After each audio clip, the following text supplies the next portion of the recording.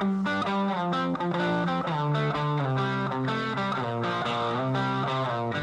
Ambitious Radio Network. Conversations with ambitious entrepreneurs and thought leaders. Are you an entrepreneur, startup junkie, or just someone interested in improving their leadership skills? If you're looking to be motivated, inspired, and uncover what it takes to get to the next level, listening to Ambitious Radio will be well worth the investment of your time.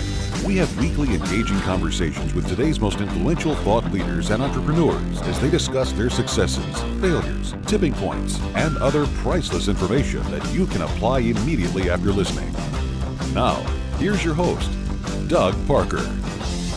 All right, welcome back to the Ambitious Radio Network. This is your host, Doug Parker, and today, guys, I'll tell you what, I'm real excited about our guest because I've known this man really now for, I guess, about 15 years, and it's a real interesting kind of background how we met one another, and we loosely knew one another for a little while, and then we parted ways, and he called me out of the blue kind of about maybe 12 years ago, something like that, I think it was. And, you know, we started having a conversation about some of the things he was doing in ministry and some of the other things. And I was like, man, I'm in anything I can do to help. And so we've got with us today Craig Nedrow. Now, Craig, not only does he do a lot of ministry work, but he also now works with MDR and Associates, which kind of is a mergers and acquisitions type. Is that right, Craig? That's correct. Okay. And he's a father. He's a husband. I mean, this guy is really top notch. And I'll tell you what, I just want to welcome you to the show, sir. How are you? I'm glad to be here, Doug. Thanks for the introduction. You're very kind. Well, I appreciate that. You know, it's always been good to have a relationship with you. Now, I'm gonna spill the beans a little bit on you here. Not on you, on me, I should say. So, you know, every once in a while, if I'm having a bad day or something doesn't go the way I want it to, you know, something might slip out of my mouth that's a little unwholesome. You know, that can happen from time to time. But one of the coolest things I've seen over the last decade or so, and Craig and I had some experiences together in the automobile industry, and that's not necessarily known to be the most polished and professional environment sometimes. Right.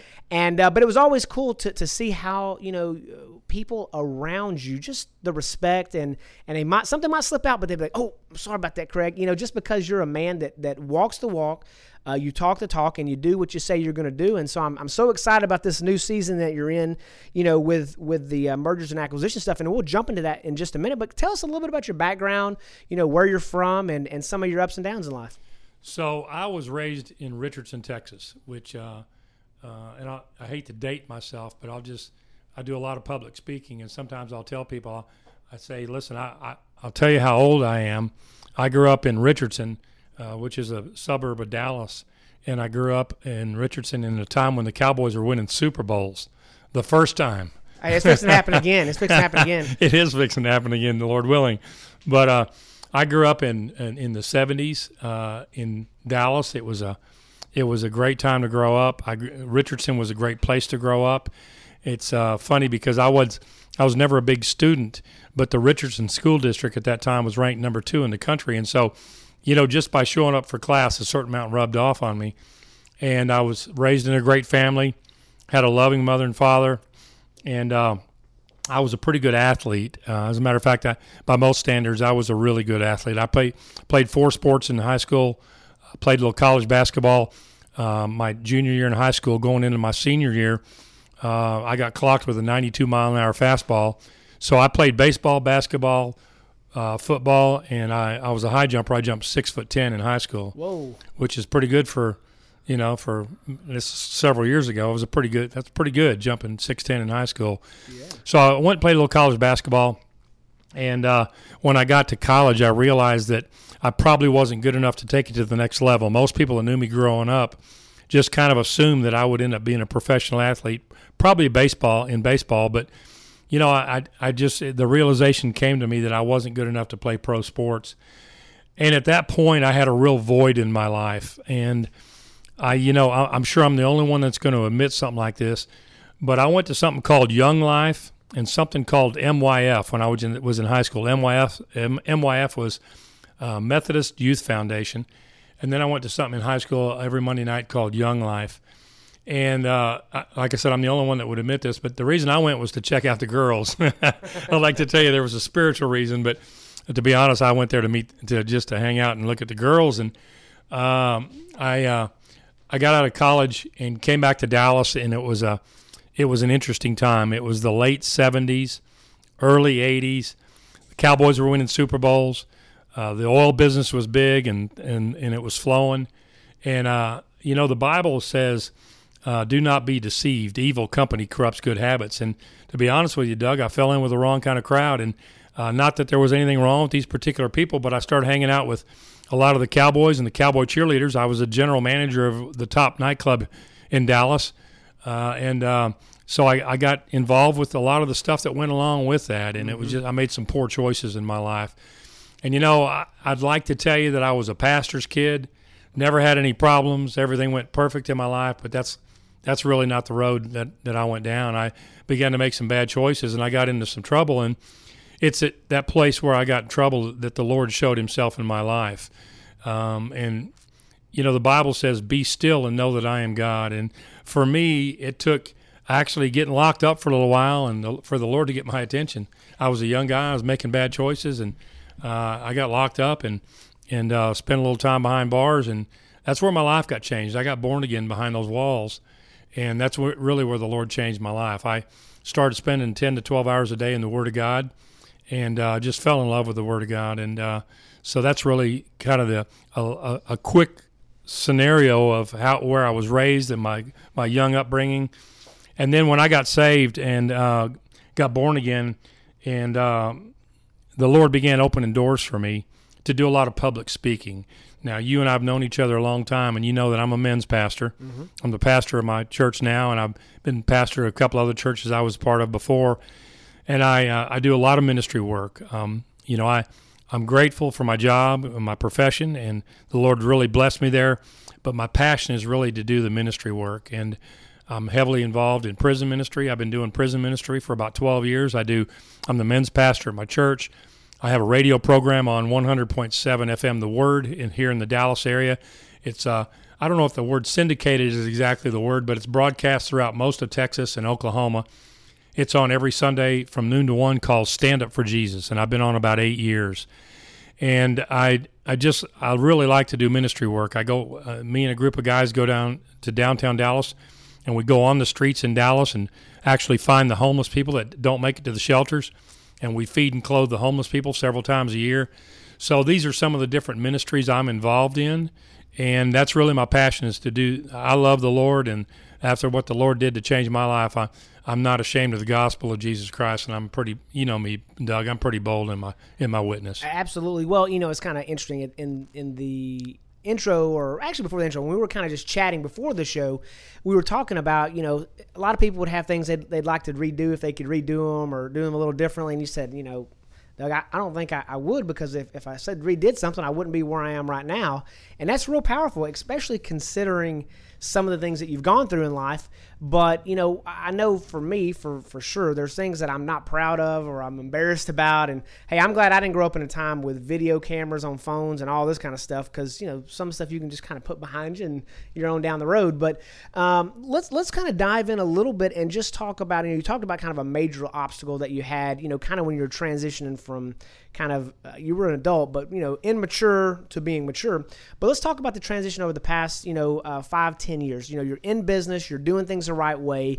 I know that you struggled to make the decision to jump out of the automobile industry for several years, and you were wanting to do full-time ministry, and some great things have lined up. But can you just talk about some just obstacles that you've ran into in your professional life, and then how you transitioned through those? So, Doug and I met many years ago in the car business. We worked for the same company, and I think car dealerships and car people in general get a bad rap. And let me kind of clear that up, what I'm saying by that. I think there are, and I'm not trying to offend anybody, I think there are good bankers and probably bad bankers. I think there are, we obviously know there's some corrupt politicians, but I think there's some good politicians. And in every profession, I think that there's some scoundrels, and I think that there's some good people. And, the car business is interesting because the training that we learned and that anybody that's in the car business, that training will serve you well no matter what you decide to do in life later on down the road. It's a people business. You learn to communicate with people. You learn to think quickly. You got to be good with numbers. And there's just some good skills that you develop out of the car business that you can use later on in life. But Doug and I met in the car business, and Doug got out pretty quickly and started a company on his own that he's really done just, I think, better than anybody expected. And I was one of these guys that I rose to a certain level in the car business, and it was a decent level. I was a director of different departments. But then what held me down a little bit was that the people above me said, and I heard this more than one time, listen, I can't promote you anymore because I really need you at the spot that you're at right now. You're too valuable at the level you're at now, and that kind of held me back a little bit. And so, in the car business, it's one of the reasons most of us get in the car business is you make pretty good money. And I made a good living in the car business. And so when you start making, and it's all relative, good living. Some people that might be $35,000. Some people it might be $250,000. Mm-hmm. But when you start making, $100,000 to $200,000 a year, that's a difficult income to just replace automatically. And so it's funny because over the years I've had people say, well, when are you going to get in full-time ministry? And I've said to people many times, I am in full-time ministry. Now that I may not pastor a church, and I think you and I even had a conversation at one point about this, if I ever felt as though the Lord had really called me to pastor a church, I would want to be obedient to that, and I would go do that. But I'm an evangelist. I speak in a lot of different churches. I'm friends with a lot of pastors. I have the privilege of doing a lot of different types of ministry work, and so I am in full-time ministry. But I remember several years ago, and I don't think you gave me this book, Doug, but you might have. There's a book called Kings and Priests. Oh yeah, I got it for you. And out of Oklahoma. Yeah, and that the premise of that book in the short order is that there are in the kingdom of God there are people who served in the priest area, and then and if you go back and look in the Old Testament, the priests were the ones who really brought the vision of the Lord and took care of the house of God. The king's role was to go out to battle. If you'll remember when David took his fall, it said in the spring when kings go out to war, David stayed behind. So king's role was to go out and do battle and then take the spoil or the booty or whatever, the Bible calls it both, and they would bring it back and use that for the house of the Lord. And in this book, Kings and Priests, what the premise is that a lot of guys miss their calling because what we tend to do in this world is we'll take a businessman who's gifted at making money and we want to squeeze him into the role of being a youth pastor or something, and all of a sudden he stepped out of his calling. And so I'm kind of in a little bit of a foot, a little bit in both camps. I know I have the priest on me as far as I love to teach the Word of God, and I'm an evangelist, and I'm a witness for Christ. But I've also been gifted in making pretty good money. And so I like to use my finances for the furthering of the kingdom. I've always been a big tither. I believe in tithing. And so I like to give financially to the kingdom, but I also like to participate in the teaching and the evangelism in the kingdom. So in the car business, it took me a while because, and when I finally got out, what happened was a buddy of mine came and visited me, and he said, I feel like the Lord asked me to come have a conversation with you. And I said, okay. And he said, here's what I would like you to think about. And it was like a revelation because my wife and I had started praying 3 or 4 years ago about this opportunity. And this buddy of mine named Michael came and saw me. And he said, I think you need to hear something. And I said, what's that? And he said, Craig, I've watched you for many years. I've seen you with other people. And he said, I need you to hear this. Your skill set is transferable. And I remember when he told me that. Now you stop and think about it. Your skill set is transferable. And here's what the devil does to guys in the car business, and I think he does this to a lot of people. The devil will put blinders on you, and the blinders will tell you that's all you can do in life. And we kind of get trapped by that sometimes. And when Michael came to me and said, I think you need to know that your skill set is transferable, that meant a lot to me. I almost felt like that was a word from the Lord. And so, and listen, even you, Doug, over the years, you've talked to me a couple of times about, or maybe even more than a couple, but about trying to get out of the car business. Mm-hmm. And I'm not one that's real quick to jump, but I knew my days were numbered in the car business. So eventually it came to the point where the Lord had made it very clear to me. You can say I'm a little bit like Gideon. I want to see the fleece dry and then wet, but I wanted some confirmations, and so did my wife. A lot of times we make decisions without really consulting our our significant other, and that can cause a lot of problems too. We're a team. She's my partner. She's my best friend. So we both needed to have a certain comfort level and confirmation, and we received that recently. And so I've left the car business and started in this new industry, and I'm really excited about it. It's a great industry. Yeah, and I can't wait to when we jump in the next segment, we'll talk a little bit more kind of about what you're currently doing and how that works and how that all plays into your kind of your life's work, and then also how it plays into other business owners and entrepreneurs and those types of things. But I do want to ask you just a couple of quick questions as we kind of start wrapping up this segment. We talked about the major obstacles, so let's talk about things that you do to grow. How is it that you, as an entrepreneurial-minded person, and I know you've used your entrepreneurial skills quite a bit in the ministry stuff. You started a radio program. Yep. You did the Stand Up for Jesus event down at the Allen Event Center several years back. But how is it that you get those things put in place, and then what is it that you do to grow? So, when you first said the word grow there, obviously we can grow spiritually. Mm-hmm. And then we can also grow in the business arena. Yep.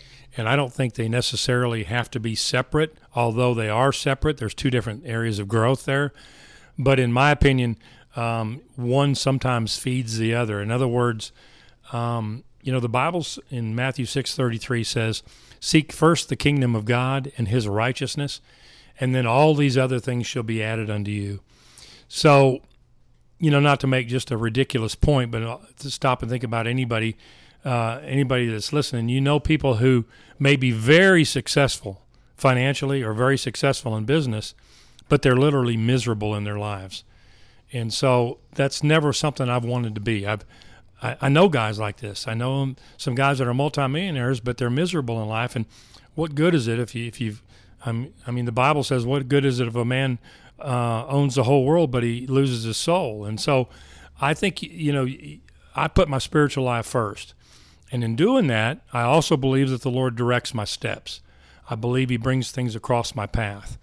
I believe that, with me, everything starts with making sure that I carve out that regular quiet time to be with the Lord. And what that means, you'll hear people say, I need time with the Lord. What that means for me, that means quiet time where I spend time in the Word, and then I meditate on that Word, spend time in prayer.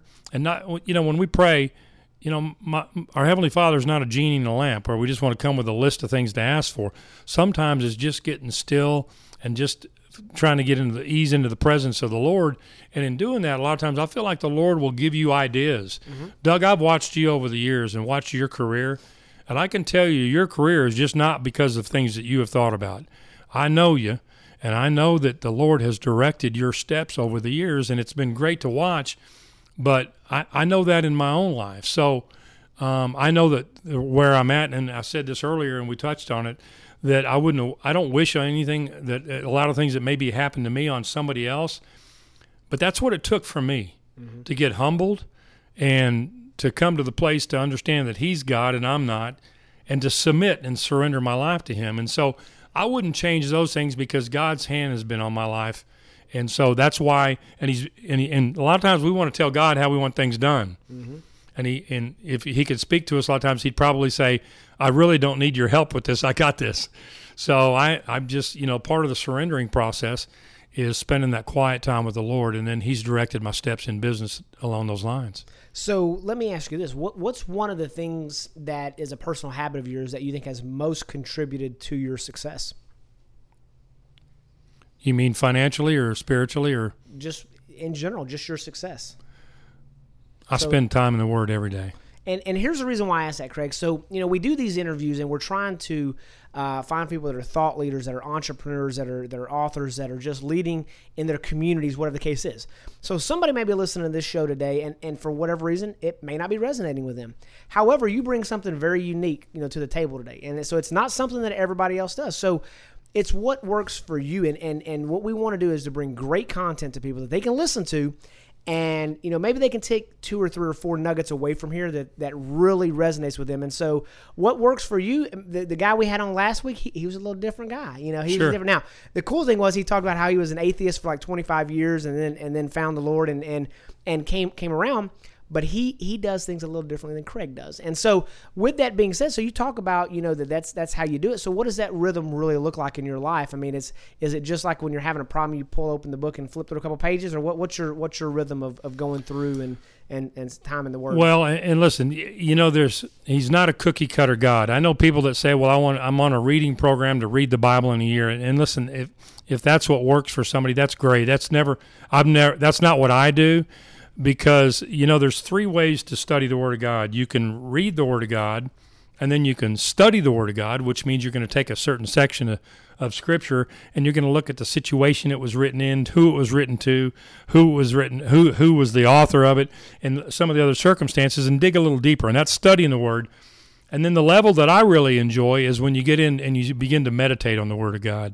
And what that could look like is you may take one verse, and I'll just give an example. One of my life verses that I've probably spent 1,000 hours on over the years meditating on is the verse that says, "Be still and know that I am God."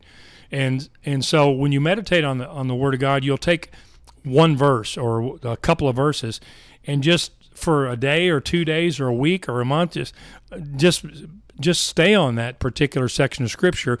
What happens is the Holy Spirit will begin to minister to you about that. Now, let me back up and point something out, because we're talking, and you mentioned something that this may not apply to everybody. We live in a real selfish world, mm-hmm. and it's all about me, me, me, me. I got to be honest with you, not to get off track here, but I'm kind of amazed and captured at the phenomenon of selfies, because Let's take one real quick, Craig. I'm just telling you, you will never see or hear of a selfie from me, because to me, it's amazing that I would think that if I could take a picture with my cell phone and throw it out there, that there'd be just a whole lot of people that'd be interested in seeing that picture about what I'm doing at the time or how I look at that time. I'm amazed by the whole selfie thing, but it's, you know what that is? That's a snapshot of our society today. We're a very self-centered society. Mm-hmm. We're a me, me, me, me, me world, and I believe what works for me is to go contrary to that, to go against the grain. I genuinely care about and are concerned about other people.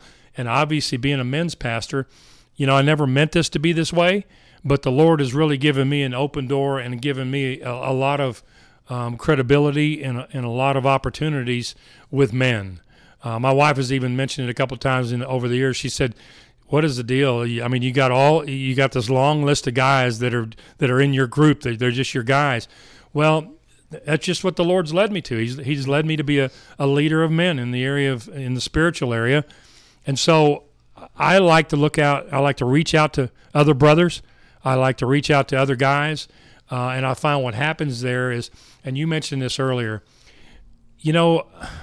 I take my faith seriously. I'm not perfect, but I want to live my life in a way that glorifies God. And one of the first things He did in my life when I got saved was He changed my language. Mm-hmm. I used to have horrible language. And when I got saved, the Lord changed my language almost immediately. And I'm not perfect. Sometimes where I stumble in speech is I can tend to be harsh with people. I have a very type A personality.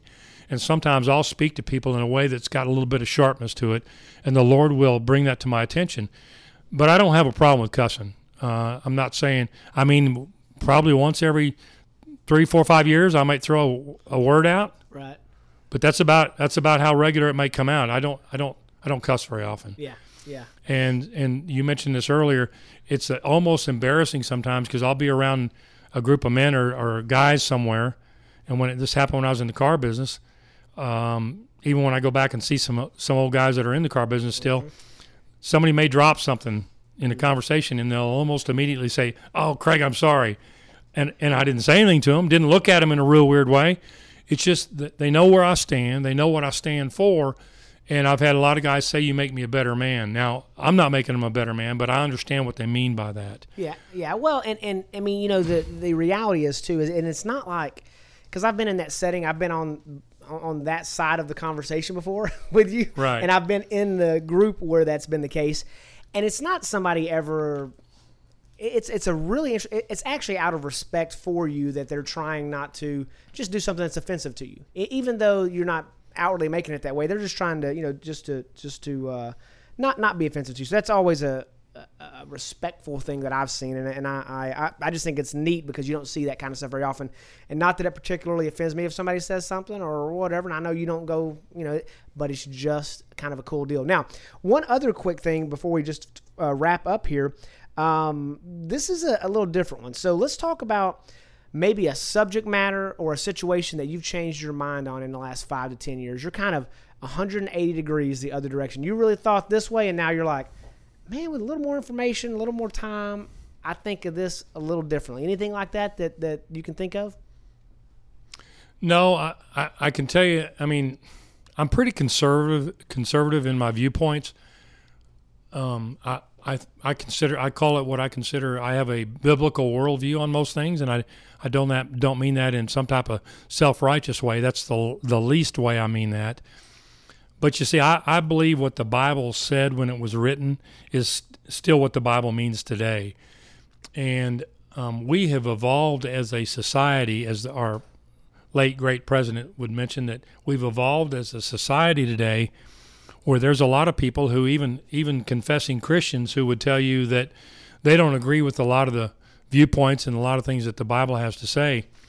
And I can tell you this, I mean, that's an area where has been a surprise to me that we as a society have changed on. Like I said, I'm pretty conservative in my viewpoints. If anything, as I continue to age, I find myself getting maybe even a little bit more like that. But I'm concerned because I have kids and grandkids.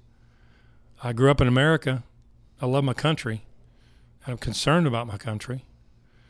And it concerns me, and I think it is a disturbing pattern I see in our country, in our world today, where we could actually get to the point where somebody could say to me, "You can't speak about what you're speaking about on the radio program. You can't talk about those particular scriptures because they're offensive." We need to stop trying to change God's word to fit our society, and we need to come back under the authority of the scriptures.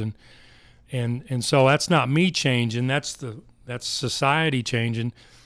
But and there's a couple of big 800-pound gorillas in the room when you start talking about this. I don't mind talking about them. I talk about them on my radio program often. What the Bible says is right makes it right, and what the Bible says is wrong makes it wrong. And so that line in the sand for me has probably gotten a little stronger over the years. But I don't. As far as looking at something that I took 180, like somebody might say, "Oh, I used to think abortion was wrong, and I think it's okay now." No, I can't find any areas that I've gone a reversal like that quickly on. Yeah, I got you. Well, that's and I ask that because sometimes it's some deep thoughts on different things, and we always want to expose people again to ideas to help them get better and to go through stuff. And I know a while back, I don't think I've talked about this before on the air, but there was a time, so in general, I think I believe in the death penalty. I think if somebody did something to my kid or my wife, I'm thinking that's what should happen. But we talk about the abortion deal, and I think an innocent little baby, I don't think that's a good idea. Now, actually, a mutual person that we used to work with a long time ago, I won't say his name, but we had this conversation, and he said, "Oh, so it's okay to kill this one, but not that one." And I was like, "That's an interesting way to look at it." Now, at the time, I didn't think it changed my mind on anything. I'm thinking, well, there's an innocent one, there's a guilty one. But then I started thinking, how am I to be the one to make that decision? You know what I mean? So, hey, it's. And how bad does the offense have to be to go ahead and put somebody to death? Is it killing two people coming out of a bank?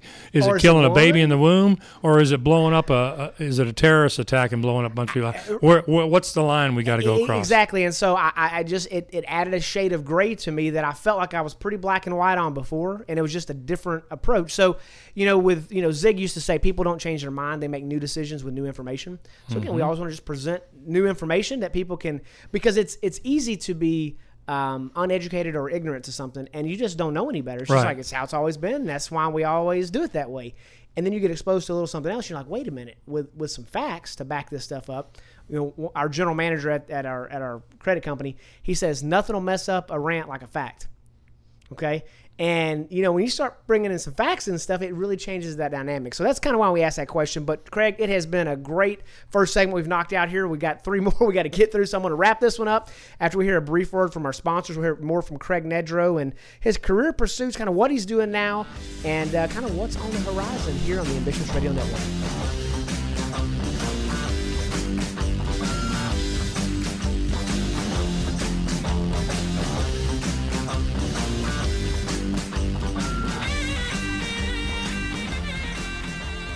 Hey, ambitious listeners, you hear us interviewing entrepreneurs all the time, and there's a common theme. They want to be more productive and improve their communication. As an ambitious entrepreneur, you're always on the go. So turn your mobile phone into a business phone system with Grasshopper, the entrepreneur's phone system. The Ambitious Radio Network recently partnered with Grasshopper to offer our listeners a special discount. Log on to ambitiousradio.com and click on the Grasshopper banner in the bottom right-hand corner. Get a new business number or keep your current one. Sound professional with a main greeting and multiple extensions that forwards callers to your mobile phone or others in your organization. Get a toll-free number or local number for your business with multiple extensions. Set up each extension with custom call forwarding to any phone in the world. Get your voicemails emailed to you as an audio attachment or transcribe an email. Keep business calls separate from your personal calls. Plans start at $12 a month with a 30-day money-back guarantee.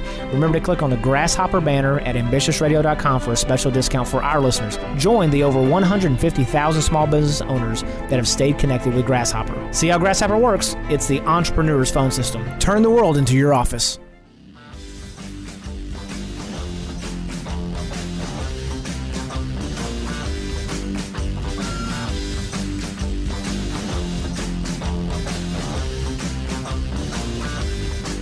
All right, we're back on the Ambitious Radio Network, and today we got a great one. We got Craig Nedrow, and I've known this guy for years. He always challenges me on my thoughts, and we talked a little bit about that in the last segment on some different things. But now he's got a new world. He does a lot of stuff in ministry, and he's done that for many, many years.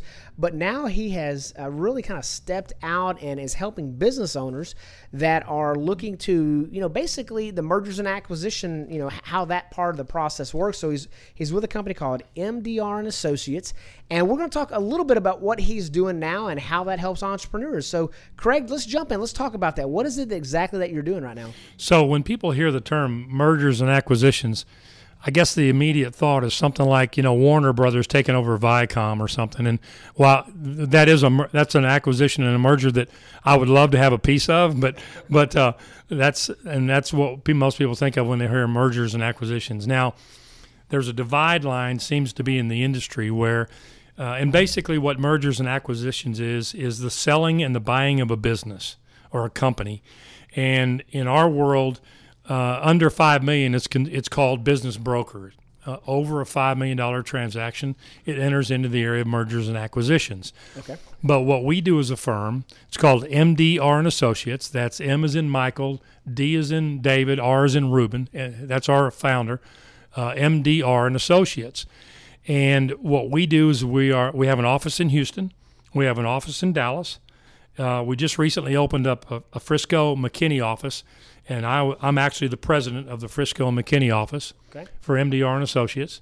And what we do is we help Texas business owners fulfill their dreams and sell their companies. There's a lot of people, and if you don't know, Doug Parker is a very successful businessman, and he has a few different companies. So Doug's a little younger than I am, but there's a lot of people. I'll give you a couple of statistics. There's 40 million small business owners in this country, and the statistics say that 50% of those will exchange ownership in the next 10 years. Okay. So 20 million small businesses are going to change ownership in the next 10 years. There's a lot of people who are in their 50s, 60s, and we have a client right now. There are 2 people that own this company, one's 72 and one's 70, and they're ready to retire. They own the land and the building, they own the business, and they want to sell all of it and walk away. I have another client that we just signed up, and this particular client is 52 years old, and she's always wanted to write some books and do some private instruction in the area that's her expertise, so that's her motivation. There's a lot of different reasons why people might want to sell a company. But for somebody that's heading into retirement, it's called an exit strategy. And there's a lot of people that own their own company that don't have an exit strategy. They've never sat and thought, how do I get out of this business? How do I transition into the next part of my life? And I remember having a conversation with one guy on it, and I said, "Do you have a 401k?" And he said, "No, my business is my 401k." And that's a true statement for a lot of people. Their business is their 401k. It's surprising to me how few people that own their own company have any idea how much it's worth. I challenge you that probably 8 out of 10 people that own their own company, if you say, "Do you have any idea what your company's worth?" They really can't get. They can throw a pie in the sky number, but they really don't have a good idea what their company's worth. Well, let's talk about that for a minute, because here's, and you and I have talked over the years about anything you could imagine. I mean, so anyway, when it comes to a business, what's the rule of thumb? Is there a rule of thumb? Is it a revenue-driven deal? Is it an EBITDA deal? Is it a profitability? I mean, what is that? How does that formula work? That's a great question. It is a gross revenue thing. It's also, and when Doug uses the word EBITDA, that's, for layman's terms, that means what's your net. And so it's important, and what happens is we look at the last 3 years. We want to look at their gross revenue the last 3 years. We want to look at the EBITDA the last 3 years.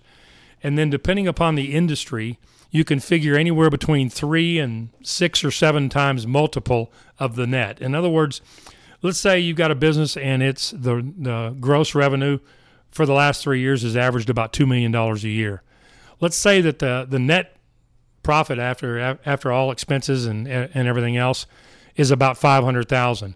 Well, and this is just a real vague rule of the thumb thing, because a lot of things can vary.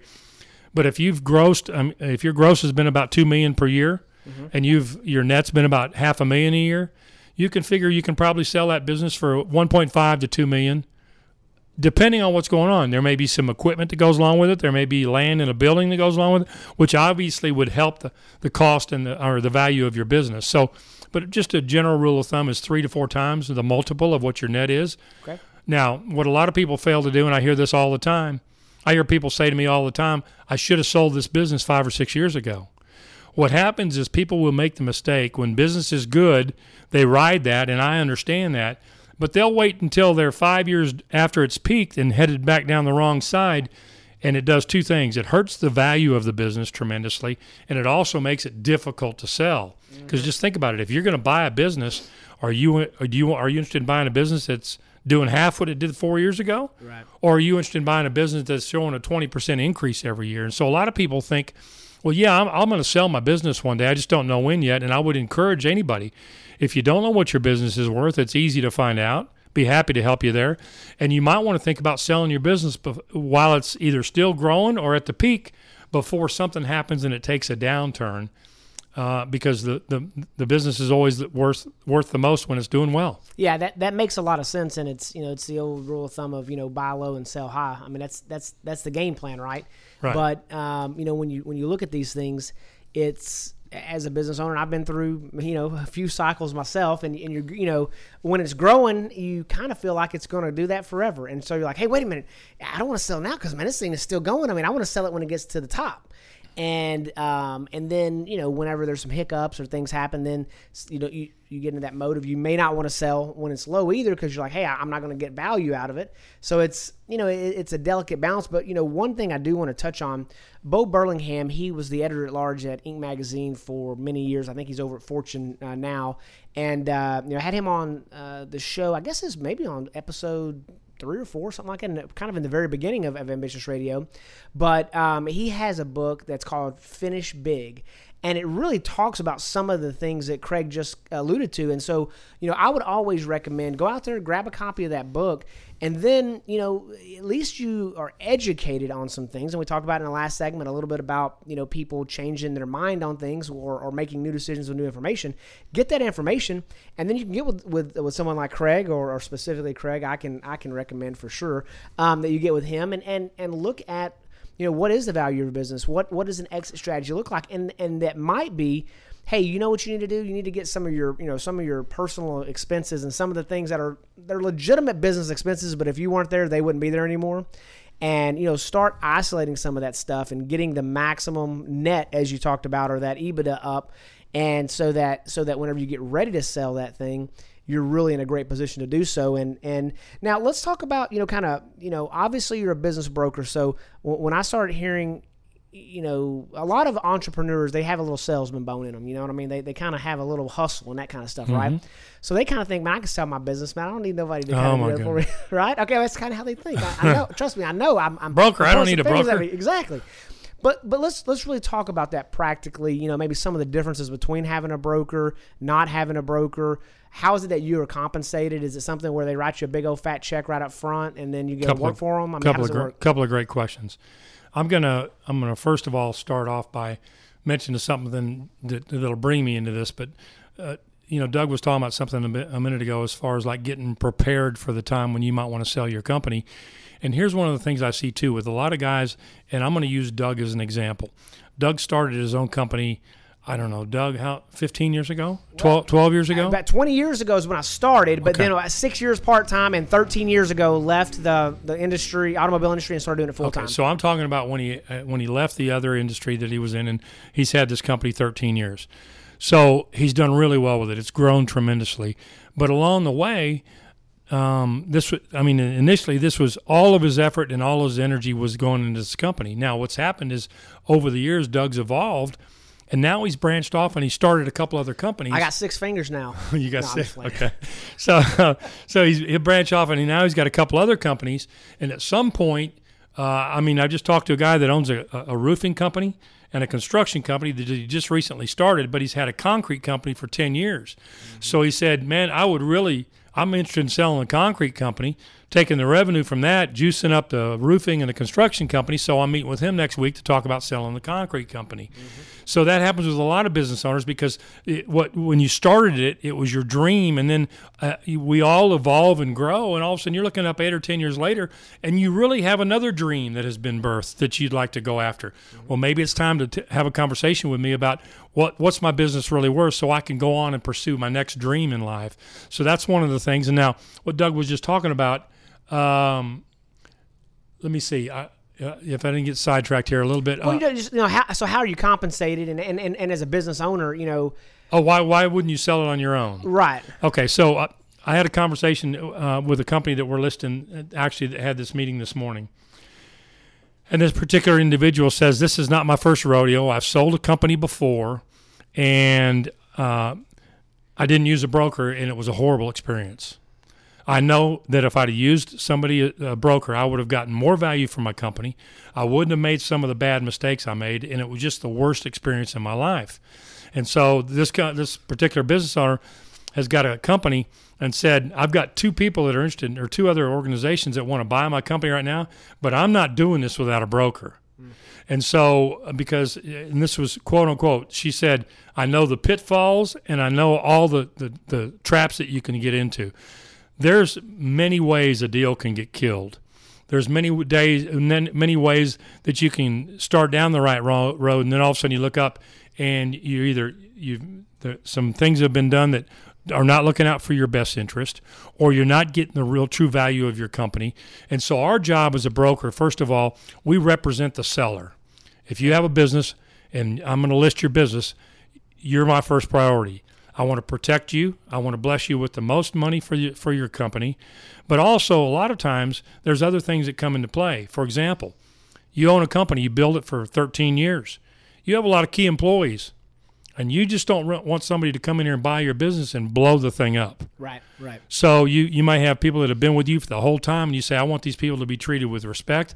I don't want anybody coming in and firing. I got 86 employees. I don't want them all to lose their job the first day this transition takes place.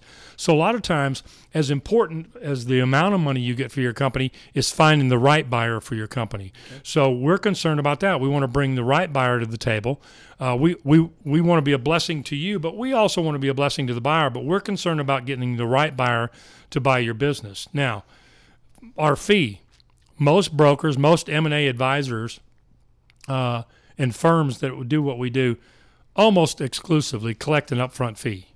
Now, we are, and I know a lot of people when they hear, it's a Christian company, I don't want to do business with a Christian company, and I get that. That's a bad reflection on the body of Christ, that we should be the best, not the worst, but we are what we call as a Matthew 6:33 firm, which means seek first the kingdom of God and his righteousness, and all these other things will be added. And what I mean by that is we want to do the right thing for our seller.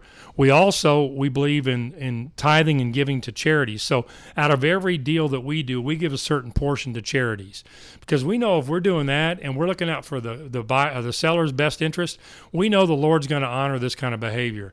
And we've done over 100 transactions the last 8 years, and the Lord's honored that. So counter to the culture in our firm or in our industry, we take zero upfront fees. And when I say zero, I mean zero. You don't pay us a dime. We meet, we list the company, we will help bring the buyers to, and usually we try to bring more than one offer. We'll bring the buyers to the table. We walk you through the process. It's called the discovery process, and then the negotiation process, take you through to closing. And we don't get paid until you get paid. We get paid at the closing table when you get paid. And the typical fee in the industry is 12%.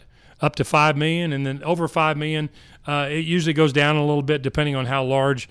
We sold a $8.4 million pharmacy recently, and we got paid $440,000. So we worked off of about a 5% fee on that.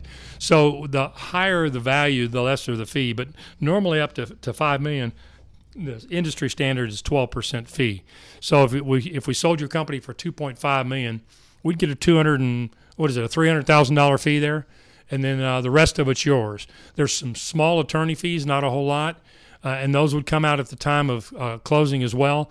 But we don't take a dime until we sell your company. If we don't sell your company, you don't owe us any money. Well, that's a real interesting, way to do it. And so many people out there, with our company, we've been on the Inc. 500 list, and, whenever those things happen, you get your door knocked on by everybody in the world, and it's kind of a crazy dynamic. But with that being said, everyone that had ever approached me was always, they want some kind of an appraisal fee essentially, and they want to do this due diligence and blah blah blah. And before you know it, you would have spent $50,000 or something, and it's like every time I was like, no, I'm not going down that path. It's just not. It's not interested in doing that. But it sounds like a really interesting approach. And now, let me ask this, Craig. Would you recommend that someone, let's say that they are at whatever level in their business, maybe it's on the upside, it's headed up, it's doing some revenue, it's doing well. Maybe it's doing $50,000-$60,000 a month. Maybe it's headed to $1 million a year in revenue. Yep.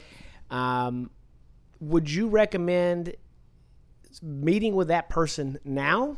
Because maybe they haven't really hit their stride. They're just kind of getting some stuff going. They've got a good, solid business model. They've been in business for 2 or 3 years. Yep. Everything's going well. Or maybe it's the person that's been in business for 5 to 8 years. Maybe they're doing $1 million, $3 million a year in revenue. Or maybe someone it's slid down a little bit. Is there an optimal time to talk to you in the business growth cycle, or is it just, if you don't, I think you said an exit strategy in the beginning, and people talk about their 401k as their business. So if it's somebody that's in a situation like that where they don't have an exit strategy and they truly don't have a 401k, they really are counting on their business. At any time, it's, hey, let's at least start talking. Not that you're wanting to sell the business in the next 30 days, but let's get together, let's do a consultation so that in the next 3 to 5 years, we've had a conversation, you start of putting things in place. What are your thoughts there? Really good question. We just sold a HVAC company for a young couple. Husband and wife owned it in their 40s. And they came to us, and he said, I'm tired of working 80 hours a week. He said, all I get with the heating and air conditioning are problem calls. Right. He said, I don't get it. Nobody calls me up and says, hey, we just want to let you know we love our AC unit. He said, it's always a problem calling. He said, I'm tired of working 80 hours a week. They had no idea what their business is worth. We ended up selling the business, got them just under $3 million for the company. And it was life-changing for them. But they weren't looking for an exit strategy. They weren't looking to retire. They're in their early 40s. Right. What they're looking to do is their family just got blessed in a huge way. They can stand back now, take a deep breath, and take a little time off, go spend a month or two with the kids, and go travel a little bit. And then they're going to look at the next option, the next chapter in their lives. Now, so the optimum time to have somebody look, as I said, it's easier to sell a growing business than it is a declining business. Mm-hmm. But whether it's you've had it a few years and you're growing up, or you've had it several years and you feel like it's peaking, there is no exact perfect time. But here's what I will mention, something for some people to think about too. In the business, we call this taking more than one bite of the apple. And let me explain what that means quickly. Let's say you have a company, and and let's just say it's valued at you're doing $3 million a year gross. You're doing $1 million a year in net. That's a pretty high net for that. But let's say you're doing $1 million. And you say, listen, I would like to be able to take some of the chips off the table. In other words, I don't want to sell 100% of my company, but I'd sell 40% of it, or I'd sell 70% of it, or there's no cookie cutter answer to that. Some people come and say, listen, I'm willing to sell 70%. I'd like to keep 30% ownership for the next 3 to 5 years, and I'll stay on and run the company. Listen, any of those scenarios are doable. And so what we call is the second bite of the apple, or a multiple bite of the apple, is let's say you want to sell that company and the net is $1 million and we get $3.5 million for it.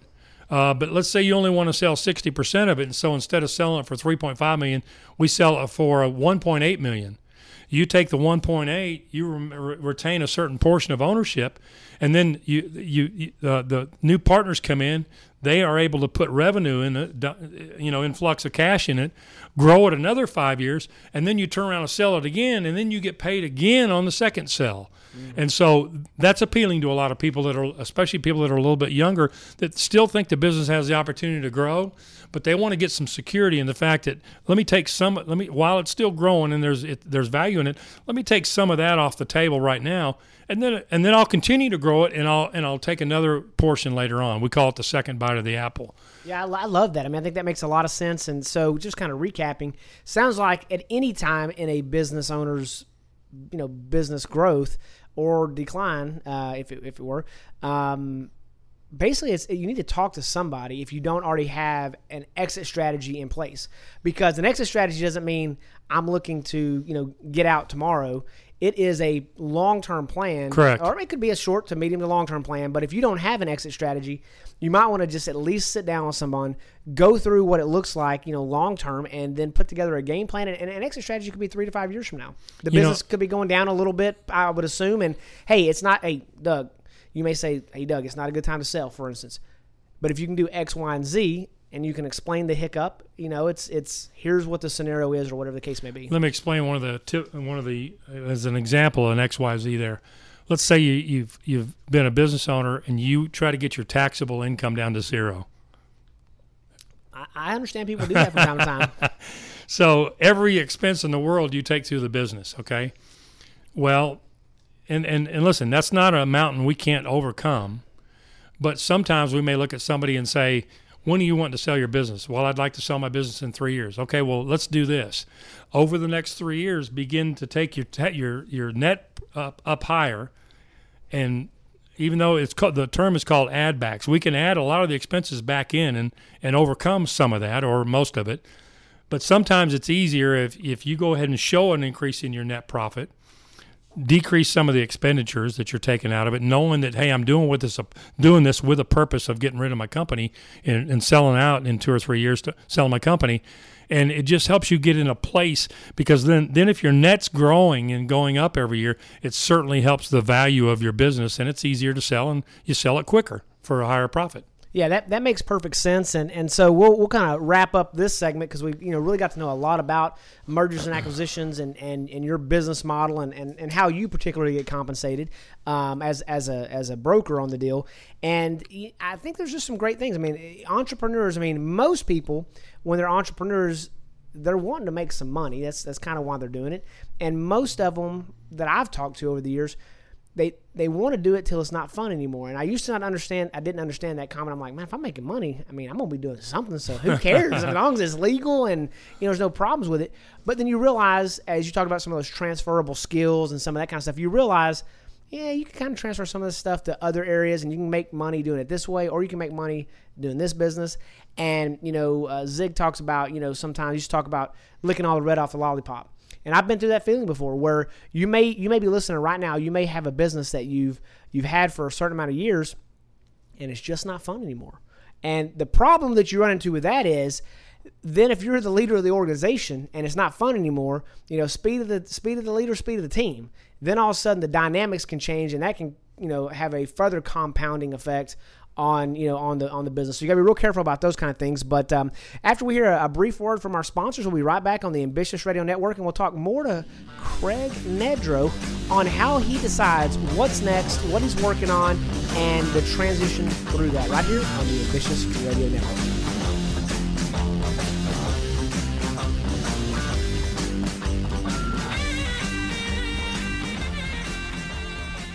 Could you lose your career because of your faith? Could your pastor be sued because of his sermons? Can students and teachers be punished because of what they believe about God or what they say? Can the government or even your employer force you to violate your beliefs? Get the answers, and if necessary, legal protection from First Liberty Institute. This is Kelly Shackelford, president of First Liberty. We're the nation's largest legal organization dedicated exclusively to restoring religious freedom in America. In fact, First Liberty's nationwide network of top attorneys win over 90% of their cases. We've won at the Supreme Court all the way down to the local schools. Visit firstliberty.org to learn more about how First Liberty is protecting religious freedom for all Americans in the workplace, public schools, your church, the military, and more. That's firstliberty.org.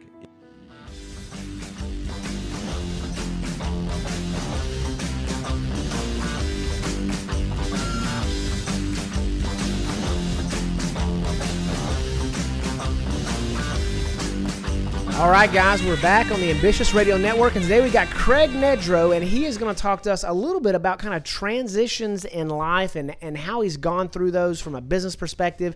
Obviously, we talked a little bit earlier about some of the ministry work he does, and he's, intertwining all those things. And one of the things I'm always curious about, he said he's full-time in the ministry, but then I know up until, sometime in the last year, he was full-time in the automobile industry, which is normally like a 50 or 60-hour-a-week job. So Craig, how are you squeezing like 90 hours of work into 40 hours a week? Well, one of the great things about the industry I'm in now, the mergers and acquisitions, besides the fact that it's just a great opportunity. My wife and I, Micah, had been praying for several years for the Lord to bring something across my path that we knew it was time to make the transition. And when I began to get recruited by MDR and Associates, one of the things that was appealing to me is that it was mentioned to me that the freedom of time is one of the greatest things about the merger and acquisition industry.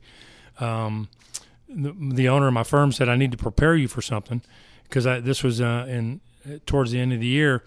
And I said, okay, what do you need to prepare me for? And he said, well, in this industry, we take off from Thanksgiving through New Year's. And I said, what do you mean you take off through Thanksgiving through New Year's? He goes, whole industry shuts down. People don't want to talk about selling their business in December. They're trying to wrap up their year and get ready for Christmas. And he said, so the whole industry shuts down from Thanksgiving through New Year's. And I said, I can't even fathom that. I mean, if you know anything about the car business, you know that end of the year, man, it's ridiculous how the mindset.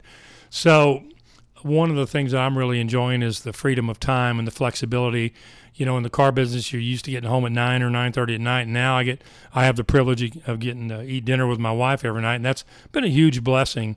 So for me, the transition there was obviously priorities. What are your priorities in life? And while I do a lot of ministry work, I just wanted to have more balance. I think it's important to have a balance in your life. I think it's important to have your priorities to be in the right place. Now, I also think it's, as far as in the ministry or anybody who calls himself by the name of Christ, any Jesus follower, it's important. We're called to produce fruit, and I'm not going to go on I'm not trying to get on anybody's guilt trip about, you should be serving in the church or you should be parking cars in the parking lot. It's different for everybody. But I know for me, for example, I've been doing the prison ministry for 12 years, and one of the reasons I do it is because I go where the fruit is. There's tremendous fruit being born through the prison ministry. I have the privilege of seeing a few thousand men a year give their life to Christ, and so that's a tremendous fulfillment for me in my ministry. That's where the fruit is. So in that area, that's what I look for. The other thing that I'm looking for in my life, and Doug, you know about this very well, better than most people, is I want diversification, and I'm looking for streams of income. In other words, I don't want something to happen and everything I have be gone because I had I don't want to have all my stock market money in one stock, and if something happens and that particular segment crashes, all of a sudden my money's gone. The Bible even talks about it. It says, cast your bread upon many waters. I believe that diversification is important. For me, that means possibly my wife and I just recently bought some land. We're planning on buying some rent homes in the future. One of the neat things about the mergers and acquisitions industry is that I have first looks at businesses that are for sale. And so there's a good chance down the road that I may come to, there might be a day that Doug Parker gets a phone call from me and I might say, hey, there's a business for sale that I'm gonna get involved with, and this might be something that you want to look at.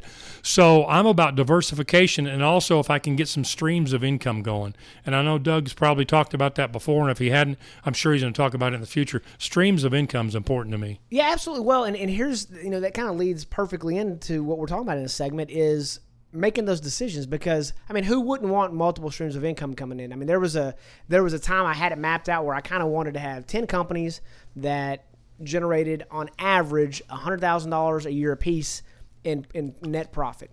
And you may be looking at it thinking, some of you may be looking at it saying, that's a lot of money. That's $1 million a year in income. Some of you may be thinking, man, that's a whole lot of different businesses just to be getting $1 million. But the bottom line is that everybody would like more, hypothetically. We want more money or less money? Well, more, of course. But how do you, when you're making those decisions, when you're looking at how to prioritize this, how to prioritize that, how is it you go about making that decision? Because it's complicated. I kind of quote to be a serial entrepreneur. I've got 6 different businesses. The problem is that you can't focus on all 6 of them at one time. You have to time block and different things. But any thoughts on how you go about making that decision? It's easy to lose sight, but I go back to the same thing I've been talking about the whole time on the radio today. It's easy to lose sight, but I go back to this: seek first the kingdom of God. It's a non-negotiable with me. I have to have that quiet time with the Lord. I have to spend time in His Word, and I can't let anything compromise that. And so that's the first thing, because I believe the Lord directs my steps, and I believe that, and you may think this is a real naive thinking, but I don't believe it is. I believe if I'm putting Him first and I'm seeking Him, He's going to guard and protect me from getting into certain areas, and He's going to open up the doors for me to get involved in certain other areas. And listen, as a tither and a giver, I'll be honest with you, in the mergers and acquisitions, I have a couple of goals. My wife sells new homes. She does really, really well. Doug, you know my wife, she's very successful. Oh, yeah. And I have a couple of goals here in the mergers and acquisitions. And the first one is that in the next 3 years, I'd like to be able to say to my wife, Micah, stop working. Do whatever you want to do. I can't see her stop working, but she'd probably want to, a lot of you guys watch HGTV. She'd probably want to start buying these renovated homes. And she's a designer. She has her staging license and everything. So she'd probably start buying some homes and fixing them up and turn around and selling them, or get her real estate license. If she has her real estate license, she might want to just sell a few homes a year. But I'd like to be able to give her the freedom to do whatever she wants. The second thing I'd love to be able to do, I'd like to be in a position financially where I can give 50% of my income away. Now, that's, to some of you out there, you're saying this. Okay, I'm done listening to the program. All right, but drop the mic. But I would love the opportunity to be able to give away 50% of my income, because I know that you can't outgive God. That's a powerful thing. And some of the most happy people you see a lot of times, they don't have a whole lot, and then there's some people that have a whole lot and they seem to be miserable. So finding that balance of having enough, being able to help other people, being able to give back, I think that makes a really, a huge difference. And it's, you don't lean on your own understanding, right? Because the problem is that, in our minds, our own minds and ladies, we can convince ourselves on anything. You know what I mean? We can say it enough times in a row and we'll start picking up what we're laying down and believe our own hype and why we need to do what we want to do. But you can look at statistics. You can Google this and look at it.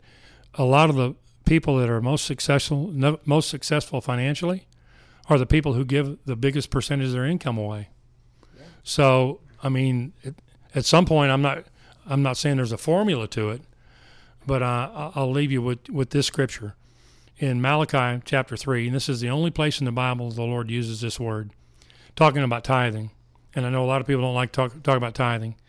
But the Lord says, "Try me now," says the Lord of hosts. And the word try there means test to see if something is genuine.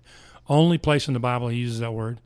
And he says, "Try me now," says the Lord of hosts, "and see if I shall not open the windows of heaven and pour out such a blessing on you, you cannot receive it all."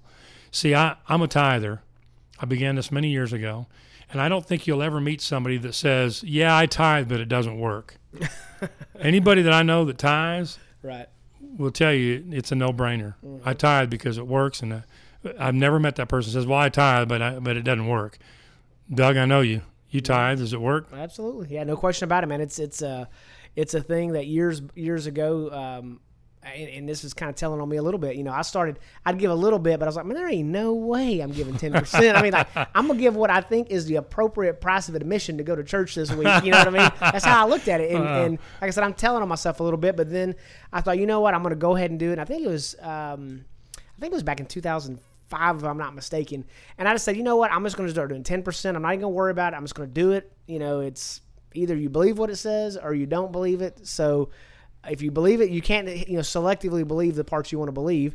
So I just said, hey, you know what? I'm going to do it and do it. Now, the interesting is, and I've had some ups and downs and all arounds over the past decade, but the crazy cool thing is that no matter how up I've been or how down I've been, I've not had to worry about, does something get paid? Am I going to be able to eat? My kids, am I going to be able to pay for their school or whatever? It always works out. Now, I'm not saying that I'm just flush with cash running out of my ears and no matter what, no problem can't be solved with money. That's not what I'm saying. What I am saying is that somehow or another everything gets paid, and it's not there's no anxiety. There's no, over the past 10, 11 years, there just hasn't been an issue. It just kind of comes through and it just kind of works out. And let me give witness to the audience. I've known Doug a long time. And if Doug started tithing in 2005, I can tell you the Doug Parker in 2005 and the Doug Parker today, the Lord has honored that. And he has blessed Doug immensely. No question. And so Doug's a humble guy. He's not going to talk about that too much, but I'm just telling you, as a friend of Doug's, I can tell you the Lord's really blessed him. And remember, we can't outgive God. It's all his anyway. No question about it, man. That is great stuff for our ambitious listeners. And guys, if you like what you're hearing, you can subscribe by texting the word ambitious to 69922. Standard messaging rates do apply. See the website for full details. And next, we're going to talk a little more to Craig about what he does to recharge his ambitious body, mind, and spirit right here on the Ambitious Radio Network.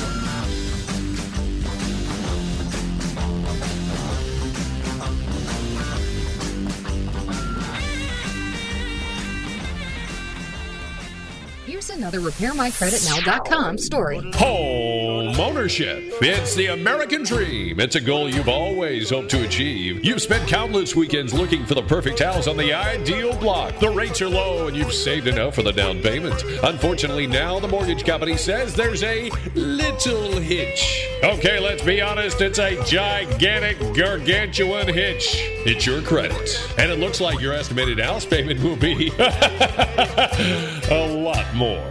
www.repairmycreditnow.com. Hello, this is Doug Parker with RepairMyCreditNow.com. Do you have less than perfect credit, a repo, maybe some late payments, a collection account? Are they being reported accurately?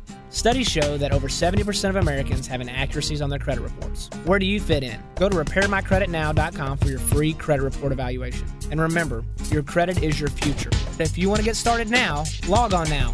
RepairMyCreditNow.com. RepairMyCreditNow.com. www.repairmycreditnow.com.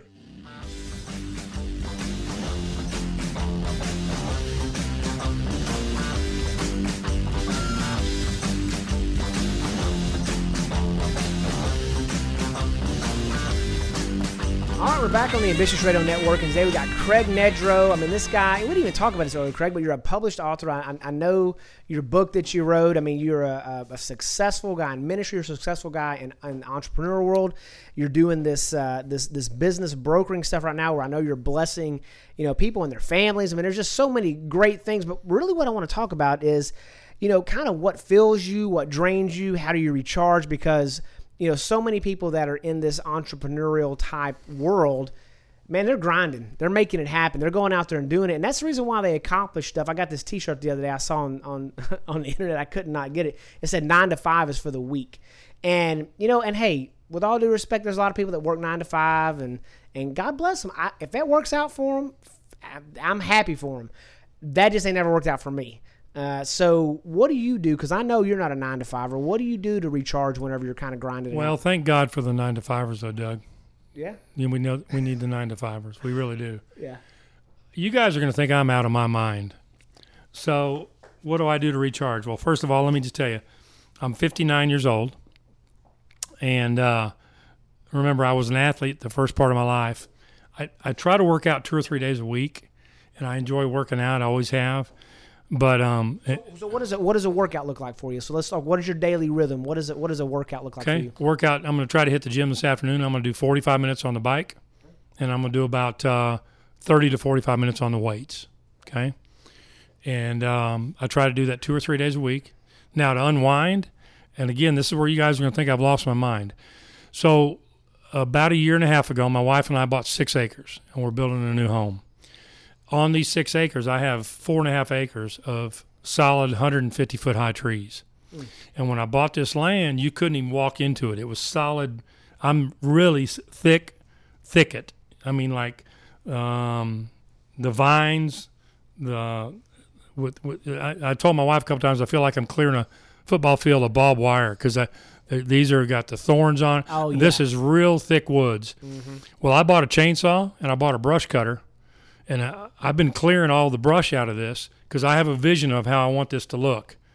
And so imagine having thousands and thousands of trees, but clearing all of the underbrush and raising the canopy up where it looks just, you can get a little bit of a word picture.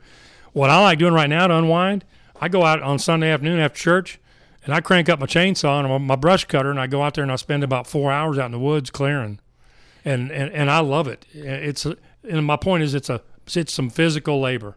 It's interesting that you say that because I think a lot of people out there that are just people of action, some people don't get how other people are, right? So I was kind of talking about the 9 to 5ers, right? So I don't get that. I don't either. It doesn't make sense to me, but like you said, I mean, it takes people to get things done, and I understand that too. The other side of it is, where we're doing this radio show right now in our studio in the building, we've got a 26,000 square foot building. Well, a lot of times I'll come up here on the weekends and I'll replace 4-foot fluorescent bulbs, or I will, I've got a steam cleaner machine. I'll steam clean some of the carpets, and it's really a better value for me to hire somebody to do that stuff. However, I need something that I can do without thinking, and my mind can get clear, and it's productive. So instead of me paying somebody to do it, I'm able to be productive and do something that's kind of mind-numbing, but I'm still able to process through the previous week, what's on my schedule for next week. And that's one of the things that I do as well. I don't know if others do that or not, but it sounds like obviously you do, and you're still getting stuff productively done, and you got this vision, you're kind of carving out and cutting out, and I don't know how long it's going to take you to get it where you want it. By the time you get it there, it's probably going to start growing up again if it's that much land. But you got to knock it down more than one time. Yeah. But I'll tell you, it's that time out in the woods. It's my time. It's quiet. I spend time in prayer out there. I'll work for a while. I take one of those lawn chairs that you see that's in a bag and you can open up. And so I'll take one of those out there and I'll work for a while. And then when I get tired, I'll sit down and I take my Bible out there and I'll sit there in the woods underneath the canopy of trees. And I'll sit there and I'll spend some time in the Word. I'll get back up, fire up that chainsaw. I mean, I understand how odd this sounds to most of you, but everybody's different. Mm-hmm. But for me, I'm a people person. I spend most of my day talking to people, looking at numbers, doing that kind of stuff. So for me, I want a physical release. I want to be able to get away and do something physical, and that's my quiet time. Because usually when I'm off work, I'm either hanging out with my wife or our kids or our grandkids, or I'm doing ministry work. And if not that, then I enjoy. Some people don't ever like to be alone. I like some time alone, and I've never understood people that don't ever like to be alone. That my time alone is where I feel like I get direction from the Lord. Gotcha. Now, that's kind of one of the ways you're recharging. Now, do you have? I know you said your favorite book, in the pre-show notes was the Bible, and there's not the second place is pretty far down on the list. It'd probably be a book in the Bible of the books there. But with that being said, do you watch TV? Do you watch movies? Do you have documentaries? I mean, is there something you like to do in that version of media, or is it pretty much just? Couple things. I get accused of being a news junkie. Okay. I probably spend too much time watching Fox News. All right. Let me tell you something on that real quick. So I heard this in Darren Hardy's book, The Compound Effect. So I read this book twice last year, back to back. I mean, I went through it, and I liked it so much, I went through it again with our whole management team. And he talked about the things that are within your control and the things that are outside of your control. Yep. And he talked about I see where this is going. The news specifically. Yeah. How that, and there was some psychological background on how humans are designed and this, that, and the other, because it's a kind of fight or flight, and you are attracted to the negative stuff because it's a protectionary deal. The problem is that instinct hasn't gone away. So when you watch the news, it's not protection. Like you're just watching the news and the chaos going on in the world. So about 6 weeks ago, and I probably was addicted to the news, to be honest with you, because I'll tell you why in a minute. But I used to watch the same thing. I'd watch the news nonstop, and then I got to realizing I'm watching this program, and then the next program that comes on, I'm watching the exact same news. It's just a different talking head presenting it to me. Right. And then like an hour later, I'm watching the same dang news again, and it's a different talking head, a little different voice, but it's the same stuff over and over and over again. And I'm just wasting a bunch of time, but it filled my head with negativity. Now, the funny thing is that I still want to click number 41 on my TV because that's what channel Fox News was on, okay? But I've not done it for 6 weeks. Now, I don't know that I'm any different than I was before because I'm a pretty positive guy in general, so I don't know that it filled me with negativity or anything like that. But in the mornings, I used to watch it too, but I've been watching like either Animal Planet or I've been watching the ESPN, so I'll catch up on the news of the sports, right?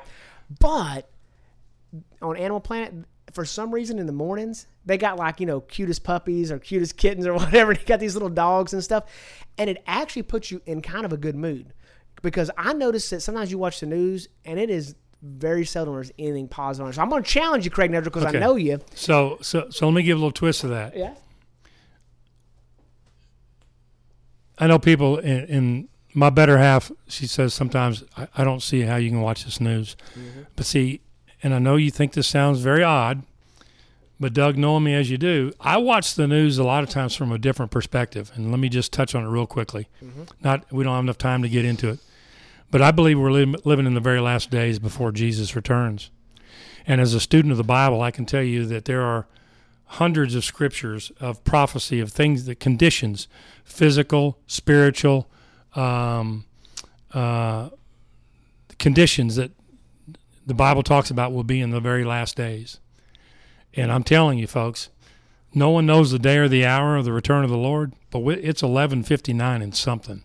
So I watch a lot of the news from a biblical worldview because I'm fascinated by it, because I'm telling you, we're watching a lot of prophecy unfold before our very own eyes. Now, other than that, and you can hold this against me if you want, I grew up in Dallas. A small cut, I probably bleed a little blue, so I'm going to watch a Cowboy game, okay? Mavericks lost me several years ago. I'll watch the Rangers a little bit, but I'm a Cowboy fan. That's probably the one. I don't watch a lot of college football, but yeah. I like to catch a Cowboy game. But I'm not a real big sports fanatic like I used to be.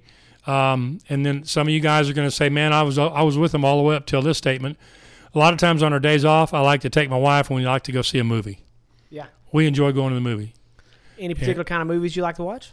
From chick flicks to science fiction. We don't watch much science fiction, but really we like spy movies, espionage, Bourne Identity, the action films, and we watch to chick flicks and everything in between. So I don't watch the demonic stuff. I don't like a lot of the supernatural stuff, but I like a good thriller. I like like I said, the action films, and then but we like to go out and.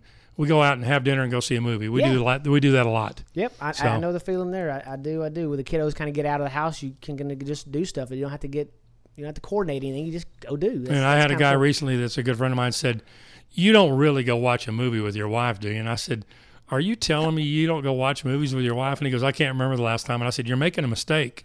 Yeah, it reminds me of what Brian Flanagan had said a while back, and Brian said, you know, the best time to tell your wife you love her. He said, before somebody else does. So, you know. Yeah, let me encourage you guys, if you're listening to this program, hey, man, sometime in the next week or two, take your wife out to dinner and go see a movie. Yeah, that's good. That's good. That's good. That's good stuff. That is. That's good advice. Good advice. How about vacations? Do you like to go? Do you get to do that very often? Are you in a good rhythm of vacations, or what does that look like? I am in pretty good rhythm. One of my favorite places on the planet is Turks and Caicos. Been there several times. We like that. Like going to the mountains, but I'm not crazy about going to the mountains in the wintertime. My wife doesn't like it real cold. But we like to go to the beach. We've taken a couple trips up to the wine country and enjoyed that. My sister lives in Europe, and so we've taken a few trips over to Europe. But I'm getting where I don't like traveling a long ways like that anymore. I probably got one or two more long trips. I think it'd be neat to go to Australia, New Zealand.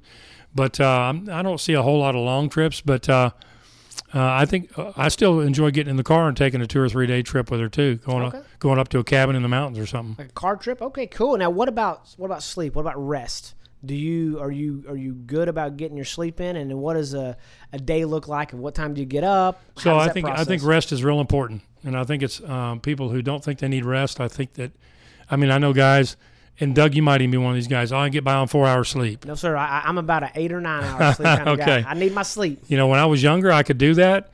But I think it's important to get 7 or 8 hours sleep. I usually get I try to get at least 7. And I do best when I'm getting about 7.5 hours of sleep a night. Usually I try to go to bed 10:30, maybe 11 o'clock. And then I try to get up around 7 in the morning. So, but I think it's important to try to get 7.5 to 8 hours sleep. I got diagnosed with sleep apnea quite a while ago, and thank God for that, because that made a big difference in my life when I got that fixed. You know, not that we're promoting necessarily any particular doctor or anything like that, unless one of them would like to support the program, and we might do something like that. But I have heard, you know, many people that they have this sleep apnea, they're snoring, whatever the case is. And I know I had that a while back too, and I had these little pillar things put in and some stuff adjusted with my sinuses with some kind of radiation stuff in my nose or something. The bottom line is it made a huge difference on my ability to breathe. And, you know, breathing is kind of important, you know what I mean? And especially, you know, at nighttime when you're asleep and then you stop doing it. So I know when Craig was going through that, it was kind of a little bit of scary times, because they were wondering, you know, hey, what is it that's going on? And so it's always good to talk about that. And if you're a hard charger, you got to get some rest. And so there may be situations where you're into bed for 7, 8, 9 hours a night and not getting as much rest. So that may be an opportunity to improve there. Again, we're just looking for ways to improve life and make you better at what you do already. And that's something. Let me touch on that real quickly, Doug, if I could. Yeah, please do. Yeah. So I didn't have any of the signs of sleep apnea. I'm not obese and I don't snore. But what happened is my heart went into AFib. I got sick, and they came to find out that my heart was out of rhythm. And my doctor said, I think you have undiagnosed sleep apnea. But I didn't have any of the signs, so they did a sleep test, found out that I was stopping breathing an average of 34 times in an hour. And so that when they got the sleep and the sleep apnea fixed, my heart came back into rhythm on its own. My heart doctor told me that men over 50, 60% of them have sleep apnea. Whoa. And guys with heart problems, 80% is caused by undiagnosed sleep apnea. Oh, so listen, if you're 40 or over and you find yourself tired in the middle of the afternoon and you just find yourself dozing off and stuff, hey, brother, I'm just trying to help you, man. Go get checked, because chances are you probably have sleep apnea. And when I got mine fixed, it made a big difference in my life. Well, I mean, there's only, 24 hours in a day, 168 hours in a week, and you do have to get some rest. So, I mean, you might as well be good rest and help Absolutely. you really get rolling. So, we've talked a lot about kind of just your life and the work-life balance and how you've done that. But do you feel like you've got work-life balance? I do now. Okay, and for years it was out of balance. Okay, and so for those of you that are listening right now, and if you really honestly had to ask yourself, is my work life, is that in balance? And let's just do this. Ask your spouse if it's in balance. Let's say if you ask them, what would they say? And if it's out of balance, so what do you do about that? So obviously you changed industries.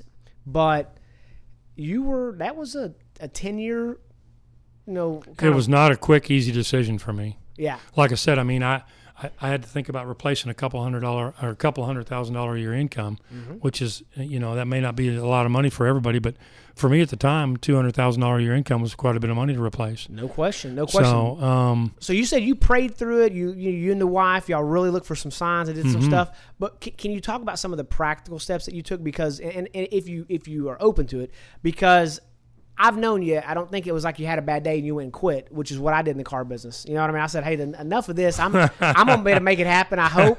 And if I can't, I'll come back with my tail between my legs because I can go find a job somewhere. Okay. And it worked out for me. But can you talk about some of the practical steps? Okay, so let me give you. That's a pretty good question. And we don't have to talk about the numbers necessarily, but just generally. No, I got you. So when this buddy of mine, Michael, came to me and visited me and talked to me about making a life change, it was 10 months later. Now, I knew pretty quickly when he came and had this conversation with me, and here's what happened. Michael owns his own firm, the M&A firm, and he said, listen, I'm not trying to recruit you because we're a small firm. We're very successful, but I had an older gentleman many years ago that mentored me and got me out of the car business, and this is the greatest business in the world now, the M&A business. So he said, I would be willing to mentor you if it's something you think you might be interested in starting your own deal or something. So I began to do research on it. So my first thing I could advise you is if you think you need to make some, and you may be able to say, listen, I can cut my hours down in the profession I'm in. Well, God bless you. But I was, in an environment where I couldn't change the hours, and I was having to put in a lot of hours. So what I did is I began to do research on this other area. And the more research I did, the more I found out, you know what, I think I can do this. You know what, I like this. It's of interest to me. So what I tried to do in a 9-month period is basically get a college education. I started cramming on everything I could. I started reading every article I could, started getting some books. And by the way, I like to read too. Doug, we were talking about things we like to do earlier. I don't know if I would read quite as much as Doug, but I really love to read too. So I spend a lot of time reading. And I can tell you, Doug Parker spends a lot of time reading too. But I started reading, started doing studying on the mergers and acquisitions industry, and started meeting with Michael. And after meeting 3 or 4 times a month, about 8 months into this, Michael finally said to me, listen, I want to talk to you about something because this was never in the cards, but me and my other partner have talked about it, and we'd like to make you an offer to join the firm. And then at that point, my wife and he made me the offer. I sat down with Micah. We looked at it, and it became very evident that that's the route we needed to go. So I would say it was a 10-month process from the time I decided I was I knew I was going to leave eventually, but from the time I know, okay, I'm getting out, it was about a 10-month process before I actually went and gave my notice. So, listen, I'm 59 years old. I don't have time to make dumb decisions. And I don't want to make major mistakes in my life at this point. So we bathed it in prayer. I really sought the Lord about it, did a lot of research about it. So when the day I gave my notice, I had perfect peace about it. And I haven't been gone that long, but I absolutely know that the Lord directed my steps and I made the right decision. Well, and in going through that process, so I mean, you thought through it, you prayed about it, you included your wife on it. You also got some counsel from other. I came and talked to Doug. Came and talked to a couple of people. Talked to my pastor. Yeah. Because if everybody I would have talked to would have said, I don't think there's a chance you'll do any good at this. Are you out of your mind? But everybody I talked to, from my pastor on down, said, I think you could do great at this. Yep. And so the Bible says where there is a multitude of counselors, there is wisdom. So get with some people that are important to you and ask them. Absolutely, and the other part that you and I talked about was, saving a little bit. You know what I mean? Putting a little bit, having a little bit of a nest egg. That hey, what if it went 3, 4, 5, 6 months, before any money came in? Is that a possibility? Because I'm the kind of guy. In general, I'm a very positive guy, but when it comes to someone coming to me and asking me questions like you did, I can get real contrarian thinking real quick. I can say, I can show you how it's going to crash and burn, And so with that being said, we went through some of those steps and you answered some of the questions that I would have had that I thought were problematic.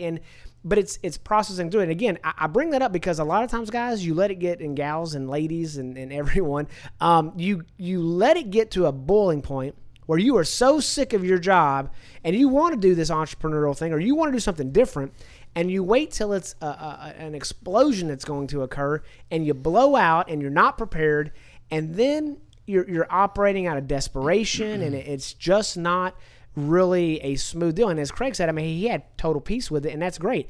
Honestly, I didn't have total peace. When I left, it was a Saturday afternoon, and my wife's like, "What are you doing home?" And this is the car business. I was like, "You're not supposed to be home." I was like, "Well, I'm pretty sure I just quit." She goes, "What?" First question is, what are we going to do for insurance? I'm like, I don't know. We'll figure it out. And that's an entrepreneurial, hey, we'll figure it out. You know what I mean? Because, hey, we'll figure it out. You know, what you're talking about here is a great point, because let me tell you something. Even in the car business, when I would hire new people, I would always ask them, how long can you go before you get a check? Now, in the industry I'm in now, I don't get a check every week. I don't get it. Let me tell you something. If I don't get a listing and we don't sell a company, I don't get a check, period. But my point is, I don't get a monthly or weekly check anymore. The opportunity is there to make a real good living, but it comes in a different form of income. Right. So my wife and I looked at it, and we knew that I didn't want to work under pressure, because I've seen people in sales that if a guy came to me and said, I got to make $10,000 this month or I'm in trouble, I'm not hiring that guy, because that guy's working from a place of desperation. If you know that you've got 30 or 60 days of money to hold you over, don't make that change. In my opinion, minimum you should have is 6 months in the bank of paying your bills without it hurting you. For me, I wanted to, God forbid, but if I had to go a year or two without any income, I'd still be okay. But I don't plan on doing that. Right. But I would advise to anybody, before you make a major change like that, you need to have 6 months. In my opinion, everybody needs to have 6 months reserve in the bank, period. Well, yeah, because life is going to happen, and if it hadn't happened to you yet, then it's Craig's talking about the not knowing the hour, but being at 11:59 something. I mean, if you haven't had any problems in life, it's 11:59 something, because they happen to everybody. And no matter how, on top of the mountain you are, life just has a way of happening. So, man, Craig, this has been a great interview. I've taken tons of notes and written things down as we're talking. And, I always enjoy talking to you. I feel like I learn something every time we talk. But, as we wrap up, if I can make maybe one request of our audience, or if they wanted to get in touch with you, let's say, how's the best way to communicate with you? Maybe they're a business owner and they're looking at putting together some kind of an exit strategy in the future. How would they go about communicating with you? Okay, I'm going to give them a couple of different ways. The first one would be my email. You can reach me at Craig, which is CRAIG, at mdrma.com. And let me give that to you again. Craig and these initials, MDR, is Michael David Rubin, MA, mergersandacquisitions.com. So it's Craig at mdrma.com. That's my email address. Now, you may think I'm crazy for doing this, but even on my weekly radio program, I give out my cell phone number. So my cell number is all over the state of Texas and Oklahoma. You can reach me on my cell number at 469-688-7615. Let me give that to you one more time. 469-688-7615. And the email address, once again, is Craig, CRAIG. That's Craig at mdrma.com. Craig, that is great information, and we'll get this all on the show notes. Go to ambitiousradio.com and just click on Craig Nedro's name, and we'll have all the information from the show we did today. Some of the books that he mentioned. He mentioned quite a few scriptures. We'll put those on there as well. It's great stuff, as well as his email and his cell phone number. I just want to tell you, I appreciate you coming on the show, investing your time with us today. It's been great, and we've kind of got a new rhythm with our show, but appreciate you participating. Thanks, Doug. It's been an honor being here. Yes, sir. Well, everyone out there, tune in on Saturdays. And yes, I did say Saturdays now to Ambitious Radio, where we interview thought leaders and exciting entrepreneurs changing the faces of their organizations. Remember, you can make money or you can make excuses, but you cannot make both. So go out there and be ambitious. Thank you for listening to the Ambitious Radio Network, hosted by serial entrepreneur Doug Parker. Join us weekly as we have engaging conversations with ambitious entrepreneurs and thought leaders on topics that can be applied immediately after listening. Like what you've heard? Listen to other interviews at ambitiousradio.com or subscribe on iTunes.